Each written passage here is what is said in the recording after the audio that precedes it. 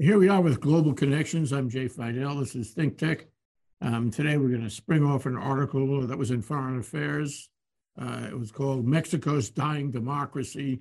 No better person to discuss this than Carlos Juarez, our old friend, here on Think Tech at the East West Center. Carlos, welcome to the show. Aloha, Jay. Always a pleasure to connect. And of course, as you said, a chance to talk and reflect and understand a little bit of what's going on with our very important neighbor to the south, Mexico, this country that is, so important to us. It's, of course, our closest and our very valued partner for the U.S., 2,000-mile border, et cetera, et cetera. But it's off the radar often. We have so much happening in the world, of course, with, Russia's invasion in Ukraine, endless other stuff, whether it's Middle East or Asia or Indo-Pacific, whatever.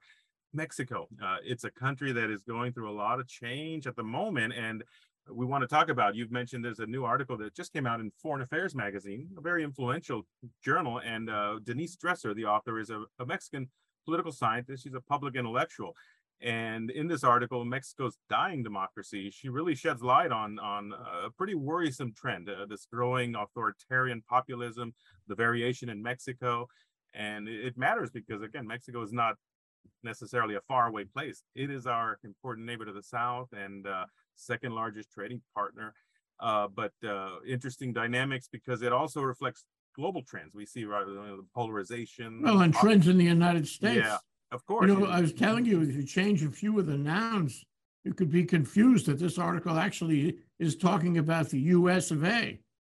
These trends are very, very concerning. They're concerning in Mexico, but they're also concerning as a statement of what might happen or what is happening here in the United States. Sure. So we should see what's going on in Mexico, because in a funny way, this article tells you that Mexico is a leader on the way into autocracy.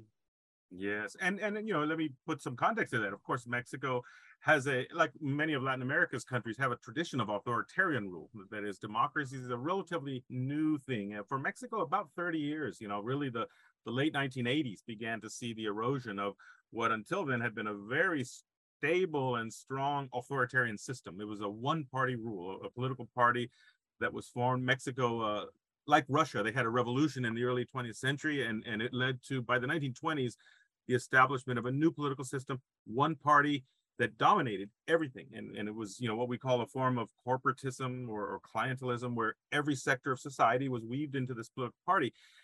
It's often described as the perfect dictatorship because it looked like a democracy. Every 6 years, you would have an election. There's a political party. That same party would even fund a few small parties to make it look like it was plural. But everybody knew in the end, 85, 95% of the vote went to that same party. Well, the system worked for many, many decades. It provided stability after years of violence and conflict. But at some point in time, it is not democratic to have one party that governs, right? And so by the 1980s, you began to see pressures coming at the state and local level. And by the election of 1988, Mexico has a 6-year term for president. In 1988, it came to really be a challenge to the system where a new candidate said, wait a minute, I would like to be president. Let's have a debate, a process. That election took place. It was likely to be fraudulent. It elected Carlos Salinas, who would become, of course, the architect of NAFTA in the early 90s. The election would also mark kind of like the end of that long-standing authoritarian rule. So fast forward quickly, I'm moving too fast here, but in the year 2000 was a political earthquake for Mexico. They had a presidential election that ended 70 years of one-party rule. An opposition candidate wins. This opposition party, the PAN, sort of a right-of-center business party, becomes the next leader. Fast forward 3 more presidencies, and suddenly in the year 2018, Andrés Manuel López Obrador, his name is Andrés Manuel, his surname is López Obrador, but we know him as AMLO. He becomes president of Mexico. He had actually tried twice before and probably lost fraudulently in 2006, lost again in 2012, but in 2018, he wins with a very broad popular mandate, essentially a rejection of the, very corrupt and the predecessor of him was a pretty ineffective president, let's say. So let me get this straight, Yes. Carlos. So the period of enlightenment was at the end of that 70-year period, which was around 2000 or so. Yeah. So it starts at 2000, and 2018, we have AMLO. And all of a sudden, between 2018 and now, the thing has moved dramatically to authoritarian rule and various things which we will discuss here now on the show. But what's interesting about it, if not frightening, is that you can have a democratic arrangement, an enlightened arrangement even, and then all of a sudden, in the space of 4 years, you can lose it. Yeah. Isn't that what happened? Well, it is, and it shows you that democracy is fragile, and things like norms that we take for granted. In some cultures and some political systems, it takes years to develop. You know, in the United States, hundreds of years of developing. Eventually, even something like the norm of a peaceful transfer of power that was just taken for granted. You lose the election, you give it up, you move on. Well, this past election for the U.S., suddenly that got called into question and has eroded. And today we still have large populations who believe the election, was a fraud. Let's move quickly to Mexico and say, well, clearly Mexico, under a changing society, growing middle class, more connection to the global economy, but also persistent poverty, massive inequality. It's a very unequal society by any measure. People are frustrated. They want change. Now, interestingly, this political party, the PRI that I mentioned that ruled for 70 years, they were a very nationalistic party. They were, broad-based, and they provided, again, a sort of a safety net for all of society. Now, over time, it eroded. It's not democratic. But you did have, by the year 2000 and since then, the development of new, more autonomous institutions like an electoral, basically a institute for the electoral system. Because before that, Mexico, basically the party in power would count the ballots, much like in Russia. They have an election and basically the party in power counts the ballots. That's not a democracy. You need a autonomous, independent electoral system. But that same system now has been eroded, and the current president of Mexico has basically stripped its power, tried to install, what we're seeing is the authoritarian playbook, and we see it played out in many other countries of the world, whether it's in Hungary, Nicaragua, Poland, Turkey, Venezuela, even the United States, basically, eroding again the institutions that are meant to be part of our democratic system. Another key part that's been very interesting for Mexico is the militarization. The role of the military has taken on a dramatic change. And again, too, we don't have time to cover it here, but traditionally Mexico had a military that was kind of removed from politics. And very different from other parts of Central and South America, where the military, you may have a memory of military coups, military governments throughout Latin America. In the 1960s and 70s, we had waves of them. Not Mexico. Again, it was depoliticized. That all changed. By the 1990s, the drug war, now popularized by the Narcos series on Netflix, this changed in Mexico. And the president at the time, Felipe Calderón, used the military to take on the drug cartels. And that changed everything. Suddenly today, we have a military, and that has now been given more power, but is increasingly corrupt and has been penetrated by these powerful criminal drug cartels. But the president is essentially, in a very curious way now, using the military for things that, traditionally had not been. And it's a bit worrisome. Today, the military is operating a lot of areas outside of, or things that traditionally have been done by others. It's building airports, it's running the ports, controlling the customs, distributing money to the poor, implementing social programs, and even detaining immigrants. Again, these are functions that traditionally are done by, civilian institutions. But it's also done some terrible things, some sinister things, either in the open or behind the screen. Can you talk about the 41 students who disappeared? Yeah, 43 actually. Yeah, in the year 2014, it's been now 8 years. In September, there was a dramatic violence. Basically, a group of students, young students that had been gathering, I believe it was the state of Guerrero, if I'm not mistaken. Yeah, south of Mexico City, suddenly disappear. And it just typical in Mexico, the investigations just go awry and nobody knows anything. And years go by, they never find anybody. Well, this is 8 years now. And finally, under this president, they have begun to uncover a little more, but it's clear that the military itself, the local political officials, everybody was involved. And the bodies essentially disappeared, and in gruesome ways, probably through, again, it sounds like a theater, but, burning them, disappearing them with acid, who knows. But again, that became a rallying cry for many about really just the total lack of accountability, the impunity, the violence. And even to this day, it's still unresolved. Again, 43 students disappeared. Carlos, she talks about the decline of civil rights the decline of the rule of law. Gee, this is very troublesome given what we are seeing in this country as a step along the way. How people are arrested for trumped up charges and thrown in jail, including political adversaries. So under AMLO, this has taken on a very nefarious, sinister kind of image that you can be an ordinary person, but if you're on the wrong side of the tracks, you go to jail. Yeah, it is. It's troublesome, and it speaks to, on some level, the personalistic style of governing that he has as a particular authoritarian leader. His rhetoric and his policy decisions have really put a lot of democratic norms and institutions at risk. It's very interesting, even to this day, 4 years into his presidency, literally every morning he starts with a press conference that can go on for 1 to 2 hours, sometimes more, on and on. And, it's open and transparent, but it's also, at some point, he uses these often to just simply criticize everybody and anybody that criticizes him.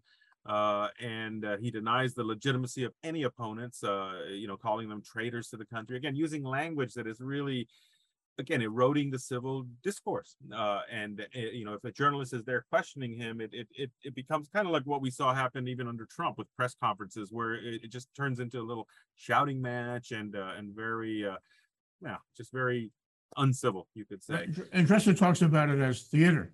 Yes, it is. One of the techniques of achieving autocracy is creating daily theater. Exactly. Yeah, I know, and it is. And of course, Mexico has a long tradition of, sort of aspects of, I think it was Gabriel Garcia Marquez from Colombia who called it magical realism. But it's this, often living, with myths and pushing again, and part of it stems from even just, again, the plight of many people in Mexico is a pretty tough environment. The social injustice, the poverty, and how you deal with that. Often you just have to make, I don't know, like you said, even like a form of political theater. But it is, she calls it pedestal politics, I think. It's a daily act of political theory. She refers to a performative presidency where he spins a tale of heroic fight against the privileged elites, and those are one of his biggest, anybody who is the mafia of power, he calls them, perverted feminists and corrupt experts. And so everyone is conspiring against the public. And he, again, you hear this again and again, he alone can represent the will of the pure, true people. His rhetoric is very simple. He sees a very seismic shift, and it's not a mere course correction. And, just to put this into context, when he came to power 4 years ago now, he has used the term the fourth transformation for Mexico. He sees his view, he's got a vision of really kind of like one of these watershed moments. Mexico won its independence from Spain in the 1810 period, early 19th century. That was the first. It had a liberal movement under President Benito Juarez, my namesake, at the late 19th century, Abraham Lincoln's pen pal. And then the revolution of 1910. These are cataclysmic events. Well, he sees his presidency as the fourth transformation, getting rid of the old. But again, the curious thing is what we see is a lot more of the old coming back. Even the economic policies giving primacy to the oil company, which is, sort of the most ineffective and indebted oil company in the world. He's investing heavily in a new oil refinery built by the military. And then using, again, sort of the democratic norm. Just to give you an example, one of the things he's done quite effectively is using referendums. And it almost sounds like a playbook out of, let's go into the eastern Donbas region of Ukraine and see what the people want. He's done that for several initiatives in Mexico. Let's have a referendum where my political party chooses, the participants and, sets up the ballot and counts it all. And there's fraud in there too. It's a joke. It doesn't represent sort of like an actual, again, you don't have an independent authority that's counting the ballots. And so you get the results you want, but it erodes trust and it creates distrust. And so it's a Was he the one who used the phrase, "Let's make Mexico great again"? Well, I wouldn't say he used it directly, but many have attributed it to him. Make Mexico great again. And in his case, he would fight against the deeply ingrained corruption and eradicate persistent poverty. Now, interestingly, in the name of that agenda, he has removed checks and balances, weakened autonomous institutions, and he has seized discretionary control of the budget in ways that are just, any authoritarian would be quite pleased, in terms of what he's done. Again, I would go back, probably one of his biggest legacies is going to be this issue of of basically militarizing the country in a dramatic way. And this is a real about face. He came to office. He had a campaign slogan that was, what was it called? Abrazos no balazos, hugs, not bullets. You know, we're just going to all hug and get along. Well, he has given the military a lot of new bullets and power and control, again, over many areas. You know, that same military is increasingly tainted with some corruption scandals. There was even a bizarre incident. I don't know if you remember this. A couple of years ago, the U.S. government arrested the former defense minister of Mexico. Oh, sure, in New York. And got him, and then within a couple of days, he was handed back over, kind of just silently, like, well, okay. And you know, and then he was released. He was released in Mexico, and it was all like a technical this and that. And yet they had pretty detailed, you know, evidence that this guy was in the pocket, like some previous high-ranking officials of the cartels. So it was a weird thing because, again, Mexico suddenly got him back, and then they released him. Even to this day, the U.S. government is like, what? You know, we went out of our way to, you know, and so it was a little bizarre incident. But really, back to the main point, it's just this process of, again, instead of reining in the army, he has unleashed it and given it roles that, again, traditionally are not meant for the military. Even today, there's a new airline that is being proposed. Get this. And he's getting the Cubans, because Cuba has a national airline as well, to sort of have the military now run this new airline. It's interesting. So it's a playbook, again, right out of the Cuban, and literally getting Cuban advisors to help do that. So it's okay. Can you achieve a better economy using the military and corruption as you have described? Or at the end of the day, does the economy take a hit on this? Has he done anything of value for Mexico? Well, you know, the key point is that you've seen really a reluctance of some foreign investments to come back in, and it's mostly to do with his energy policy. He's had a very mixed bag of really some policies, and more specifically that it's going to be challenged under the, you know, NAFTA agreement, because he's changed the rules to give like more favoritism to Mexico's national electricity company, and again violating some of the terms of the free trade agreement. So it's becoming you know, rather than well, no, it's becoming a tense issue right now, and it's playing out in some dispute settlement mechanisms that the USMCA, the you know, NAFTA, renegotiated NAFTA agreement. It was signed in 2020, the United States Mexico Canada agreement, as it's called, and it has these new mechanisms for resolving some disputes. And so, yeah, it's playing out in that way. But again, I would just say the overall sense is that his policies have kind of harkened back to the 1970s, you know, giving primacy to, again, oil production, when Mexico could and should be a leader in a lot of alternative and even, you know, solar energy. But he is kind of giving primacy maybe to the traditional, more state-led investment. So it's a mixed bag. Carlos, can you talk about the relationship of Mexico with the United States under AMLO? Yeah, that's an interesting point, because recall that when Trump came into office, he, of course, had some very strong anti-immigrant sentiment and statements that, you know, angered many. But in a curious way, AMLO and Trump had a pretty good friendly relationship. They met a couple of times. And even though, of course, Trump bullied and, you know, strong-armed AMLO into having to take on a more aggressive stand against remember those caravans of migrants sealing the southern border. Well, Biden comes into office, and it's a more complex relationship. They're engaging Mexico more on many issues, human rights, you know, environmental issues. And in a way, it's more annoying for the Mexican president, because with Trump, at least as long as, you know, he didn't do anything, you know, Trump would, you know, go away. But now there's more engagement. John Kerry, of course, has already had several visits to Mexico, trying to sort of, you know, address, you know, some common areas of interest. But it has been frustrating and difficult. But maybe, again, the bottom line is that I think with U.S. Relations, it's so delicate, and there's so many levels and layers going on, that part of me wants to say there's a lot of continuity. And today the relations are so complex that, again, at the state and local level, you have deep interdependence between and the business community. But I want to separate that from the presidential relations, which are important, but they're different. And so today I would say that the relations are somewhat tense between Biden and AMLO, indeed.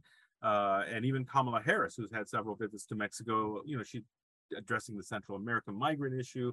But let me just add to that AMLO is a president of Mexico. We've had many recent presidents who are kind of globally oriented, speak English, or more engaged with the international community. Not AMLO. He does not speak English. He doesn't travel abroad. He's literally had maybe 2 trips since his presidency, and not interested in global issues. So he's not too interested in diplomacy, you could say. But he's now 4 years into his presidency. He has 2 more years. So this is an interesting time where now he's looking at, the tail end. What is the legacy going to be? And Mexico, again, 6-year, no re-election. So they're about to have an election in 2 years. That's right now the agenda is looking at that. Who's going to follow? And I would say this, that in the past, Mexico had a one party, this PRA. They had a party that had a set of values and, let's say what it stood for. Today, it's less about the party and it's more the personal rule of this AMLO. It's a personalistic authoritarian rule, a cult of personality. And that's problematic because the day he leaves, well, what follows is it's going to be someone else. Well, can he run again? Will he run again? No. There is no run again, even if he can't run again. It would require a constitutional change that is not in the cards. Even though he does have a majority, it would be a super majority needed. And just, I don't see that in the cards now. So instead, he's going to try to help someone who's going to, continue his legacy. There are 2 likely or expected candidates to follow him. His current foreign minister, Marcelo Ebrard, very worldly, internationalist type of guy, and the current mayor of Mexico City, a woman, and she's, they're both from his party, and they are sort of the expected candidates to succeed him. Both of them, I would say, are a bit more competent than him. They're, pretty well educated and worldly. I mean, if you consider expertise any value. And so it'll be interesting to see how that transition plays out, because AMLO is such a prominent sort of figure and cult of personality that it's hard to imagine him just passing on the reins, Yeah. Well, one thing comes to mind is, I've come to feel that the road to autocracy is a one-way street. In other words, when you move in that direction, it's hard to turn it around. You imply, though, that there could be someone else who comes in as the next president of Mexico, however selected, and could be more enlightened. Is it possible that the road to autocracy that AMLO has created, has advanced on, could be reversed in Mexico? Yeah, I mean, I want to think so, and I want to hope so, because right now it has been eroding, it has been backsliding. I mentioned the 2 right now, the top likely candidates. Marcelo Ebrard, interestingly, he's a son of, I want to say grandson of French immigrants who came to Mexico in the late 19th century, a large diaspora from sort of in the textile industry. So he's got this kind of French heritage. The other is Claudia Sheinbaum. She's the mayor of Mexico City, a very competent sort of a climate scientist. I think she was part of the panel that won the UN climate science peace Nobel Prize, whatever. But the point is that she's the mayor of Mexico City, quite popular and a very competent, scientist. And she's got a very, German last name, very much, again, part of the Mexican elite. And so I kind of mentioned that because of Mexico, of course, this current president, he's kind of very populist, man of the people, and, goes and he hugs all the poor. He's very popular with the poor. These other 2, they're more from the traditional elite, and they don't have that same degree of either, I want to say, authoritarian tendency, but maybe not even that, more the populist charm. They're competent leaders in their own right. And so part of me thinks that, yeah, maybe they can bring back, and they are both, progressive leaders, left of center, which I think Mexico needs. The country really has a very deeply unequal society. But AMLO, even though he is a leftist, unfortunately, he's a leftist of the sort of the authoritarian populist demagogue variation. And in the end, it kind of comes full circle. He ends up being a bedfellow with Donald Trump over time. And we look and compare, we haven't talked a lot about, other authoritarian, leaders that we've seen throughout the world, whether it's in Turkey, Venezuela, Philippines. I would add to this the role of the military. I mentioned it a few times, and this is something that is different from Mexico. And yet in many authoritarian regimes, maybe it's in Indonesia, South Korea, even Philippines, the military as an institution has often been a very powerful political actor. Traditionally, not in Mexico, but that is changed. And today that military, more powerful, more resources, is not as easy to send back to the barracks. So that's the worrisome trend. And what does this mean to the rest of Latin America? Mexico in its own way has been a leader. It's big. It's close to the U.S. It has more ties with the U.S. than any other Latin American country has. It's had a tradition, at least for a time, of being a democracy and successful. But now with this, and the description that Dresser makes in the article is pretty chilling. He goes through every possible implication of what AMLO is doing and how all these institutions are changing under their feet. This is nothing exempt from the changes that are happening under him, and it's pretty scary. Yeah. So the question is, how does that affect other countries, including other autocracies or would-be autocracies south of the Mexican border?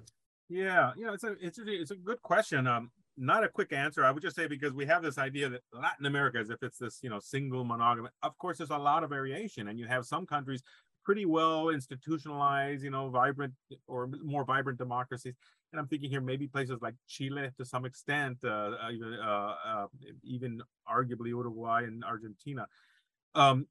I guess I'm going to say this, that, today Latin America has enough variations of authoritarian rule that we can't just speak of it as left or right. You have several that are on the left, but different types. Some that are more, I would say, maybe traditional left of center, sort of social democrat type. And we see a few of those today. The new leader in Peru, no, not Peru, sorry, in Colombia, the new leader in Chile, who's a young guy that's had a bumpy start. But, I say that because I don't see these as the extreme authoritarian types. Mexico's AMLO is a curious variation because it's almost like he's more in common with Bolsonaro, although he's from the right in Brazil, and yet others. Here, another quick thought, and I'm thinking out loud, is that Mexico, of course, is a big brother. It's the largest Spanish-speaking country, like Brazil. It's a major power, but I want to say that, curiously, I think other countries are looking increasingly less to it as either the model or the one to follow. And what I mean by that is that increasingly they're just looking at their own region and their own, systems and less Mexico, because Mexico has in many ways been a unique, sui generis. I'm sorry, it didn't follow the same patterns of other countries where, again, the role of the military coups that were so common in South America, not Mexico. Mexico developed this unique one-party system that others probably wish. Maybe the closest would be the Communist Party in Cuba, where a long party rule. But that system broke in the year 2000. So we've had this kind of country in transition, becoming democratic, which is healthy, just like other parts of Latin America. But let me see, a final takeaway would be just the trend we see everywhere in the U.S. and in South and Central America is polarization of politics increasingly. To the left, to the right, and you don't have a very effective sort of middle range, moderate political party system. And unfortunately, Latin America does not have a long history of sort of party politics, democratic politics. So all these democracies are relatively fragile, and we see the erosion. And Mexico is one more example. Really, it's really too bad, because Mexico could be, this is a geographical concept, but it could be the capstone of all of Latin America. It could be a leader. It could bring all the Latin American countries together. I mean, geographically, theoretically, but it isn't doing that. And I suggest to you that what AMLO is doing to Mexico is taking it further from a position of leadership of Latin America. Do you agree?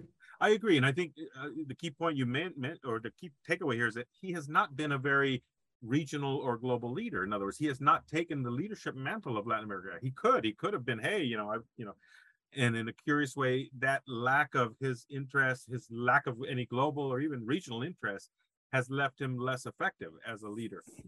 Because Mexico, just by virtue of its size and population, its popular culture, it's a powerful country for Latin America. It has a lot of influence through its soft power and its sheer size and its economy and whatnot. But it's not leading. It's sort of just looking inward at the moment, and meanwhile the other countries are kind of going on their own, or maybe looking elsewhere. I think that would be a way of putting it.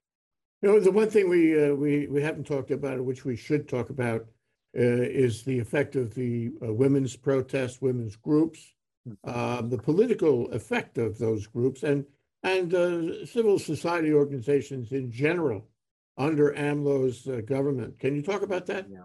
Absolutely. And I think actually this article we've made reference to, Denise, it speaks a lot to that, really the erosion of civil society groups. And this is, again, this is democracy. This is suddenly people, voicing their concerns, calling attention. And Mexico has a terrible, terrible problem of violence and violence against women. Basically, you made a reference earlier, we have an average of 11 women are killed every day.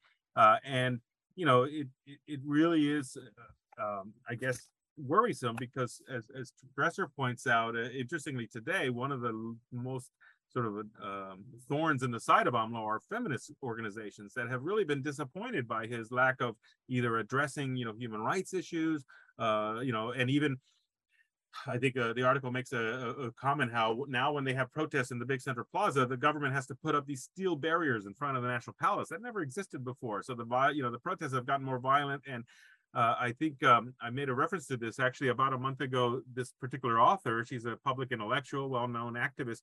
She was protesting in the central square of the Zócalo and literally got harassed and chased out by a group of thugs that were supporters of the president, calling her a traitor, they called her a burguesa, like a bourgeoisie, and blah blah blah.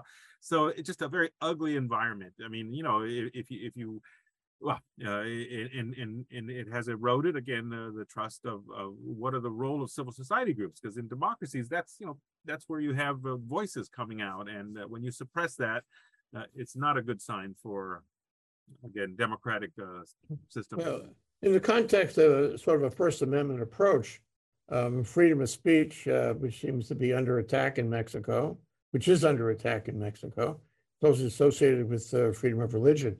Mexico is a Catholic country for the most part. Query, how does AMLO do with the Catholic Church?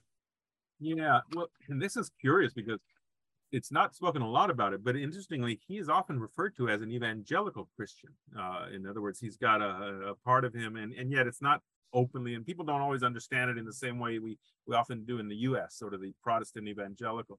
But I would say this, the evangelicals have had a tremendous growth in Mexico as in other parts of Latin America. But the Catholic Church, interestingly, in different times in Mexico, it was very much a bastion of conservatism and very, and at times linked closely to the government for stability purposes. Today, the role of the Catholic Church is not, it's not what it had been before. And I would say it's not a particularly big angle of it. Mexico is liberalizing and moving, to liberalize abortion and things like that. But going back to the feminists that you spoke about a moment ago, it is interestingly because he doesn't seem to understand and cannot control and has not been able to suppress this. And so you have a situation where today women in Mexico are angry, and rightfully so, given the tide of femicide that is sweeping. They have a lot of frustration that the government's response to many murders and it has intensified. He seems to be impervious and disdainful of their demands. So it's a messy situation. And today Mexican feminists are more energized and more combative than ever. And they're trying to reframe the public debate in favor of their rights and against this militarization. And let me add that one more thing. Again, the militarization, I haven't mentioned it. I'll finish with this, though. But under the new AMLO, he created a brand new National Guard. And interestingly, it was modeled after the Italian Carabinieri. It's kind of like a police force that's national, because, of course, the police are very corrupt in Mexico, as you could expect. But this new National Guard was meant to be kind of like a civilian-controlled force. That is gone away. And today, this new National Guard has been placed under the Defense Ministry, and any pretense of it being a civilian agency is gone. And so this is one of the concerns, again, that you don't have effectively institutions that can address law enforcement, because military is very different from law enforcement. And law enforcement, it requires investigation, rules, laws. That's not happening. Instead, you have a militarization, and that's shades of Mussolini. That's what it evokes for me. Sure. One thing about this article, I think you had the same reaction that I did about it, is that there's a lot of revelations in here, things that you might not have been aware of, that have either happened recently or have happened in below the radar. You lived in Mexico until a couple of years ago, for quite a few years. Some time, yes. And I'll bet you there were things in this article that you didn't see living on the ground. And so what it suggests is a kind of a vacuum in the global press on what is going on in Mexico. We see it in foreign affairs, but we don't see it in the Times or the Post We don't see it on Reuters. What's going on? And why is there this vacuum? And will the vacuum be filled? And will you and I have another show about this? You know, you've touched on so many important points there. And you know, I spent, as you mentioned, I came back from Mexico about a year and a half ago. I was there off and on about 4 or 5 years. And one of my frustrations the whole time there was, how can I find good information, accurate information, you know, information that's not just completely, and I never could. I kept looking and asking. And I mean, there were a few minor sources of, you know, good quality journalism, but very difficult. And even today, back outside of Mexico, I'm hard pressed to find stuff about Mexico. Exactly. You can look at the Washington Times, New York, and there's rarely anything, or if there is, it's a little violent story here or there. You don't have a lot of coverage over this very important country. Now, Foreign Affairs is an influential magazine. It's written by, I mean, it's read by, you know, intellectuals, foreign policy geeks, but it is influential. And you know, Denise Dresser, I said at the outset, she's well known in the international community. She's known in Mexico today more because she is a thorn in AMLO's side. She has been a tremendous critic, and he has singled her out in some of his morning press conferences as, you know, part of the, you know, corrupt, you know, neoliberal mafia, this or that. At the end of the day, she is putting the, you know, the torch under him and you know, holding him accountable in a very dramatic way. So it's interesting to see it play out, but it is worrisome, again, very worrisome, because I saw this actually in the last days I was in Mexico. He began to take on the academic community, and Mexico had long established this council sort of for science and technology, maybe the equivalent of our National Science Foundation, National Endowment for the Humanities, gives out grant money, you know, brings together the expert academic community. Well, he has completely trashed that and eroded, again, any pretense of again, you know, science, experts, and so on. So for, you know, for those in the expert community, it's tragic. It's pretty sad, because again, Mexico, as difficult it is to do what it does, suddenly it's just, this is 2 or 3 steps back, and that's going to take time to recover. The tragedy, as all moves to autocracy are in the 21st century. Thank you so much, Carlos. Carlos Juarez at the East West Center. Aloha, and I hope to see you again soon. Aloha, Jay.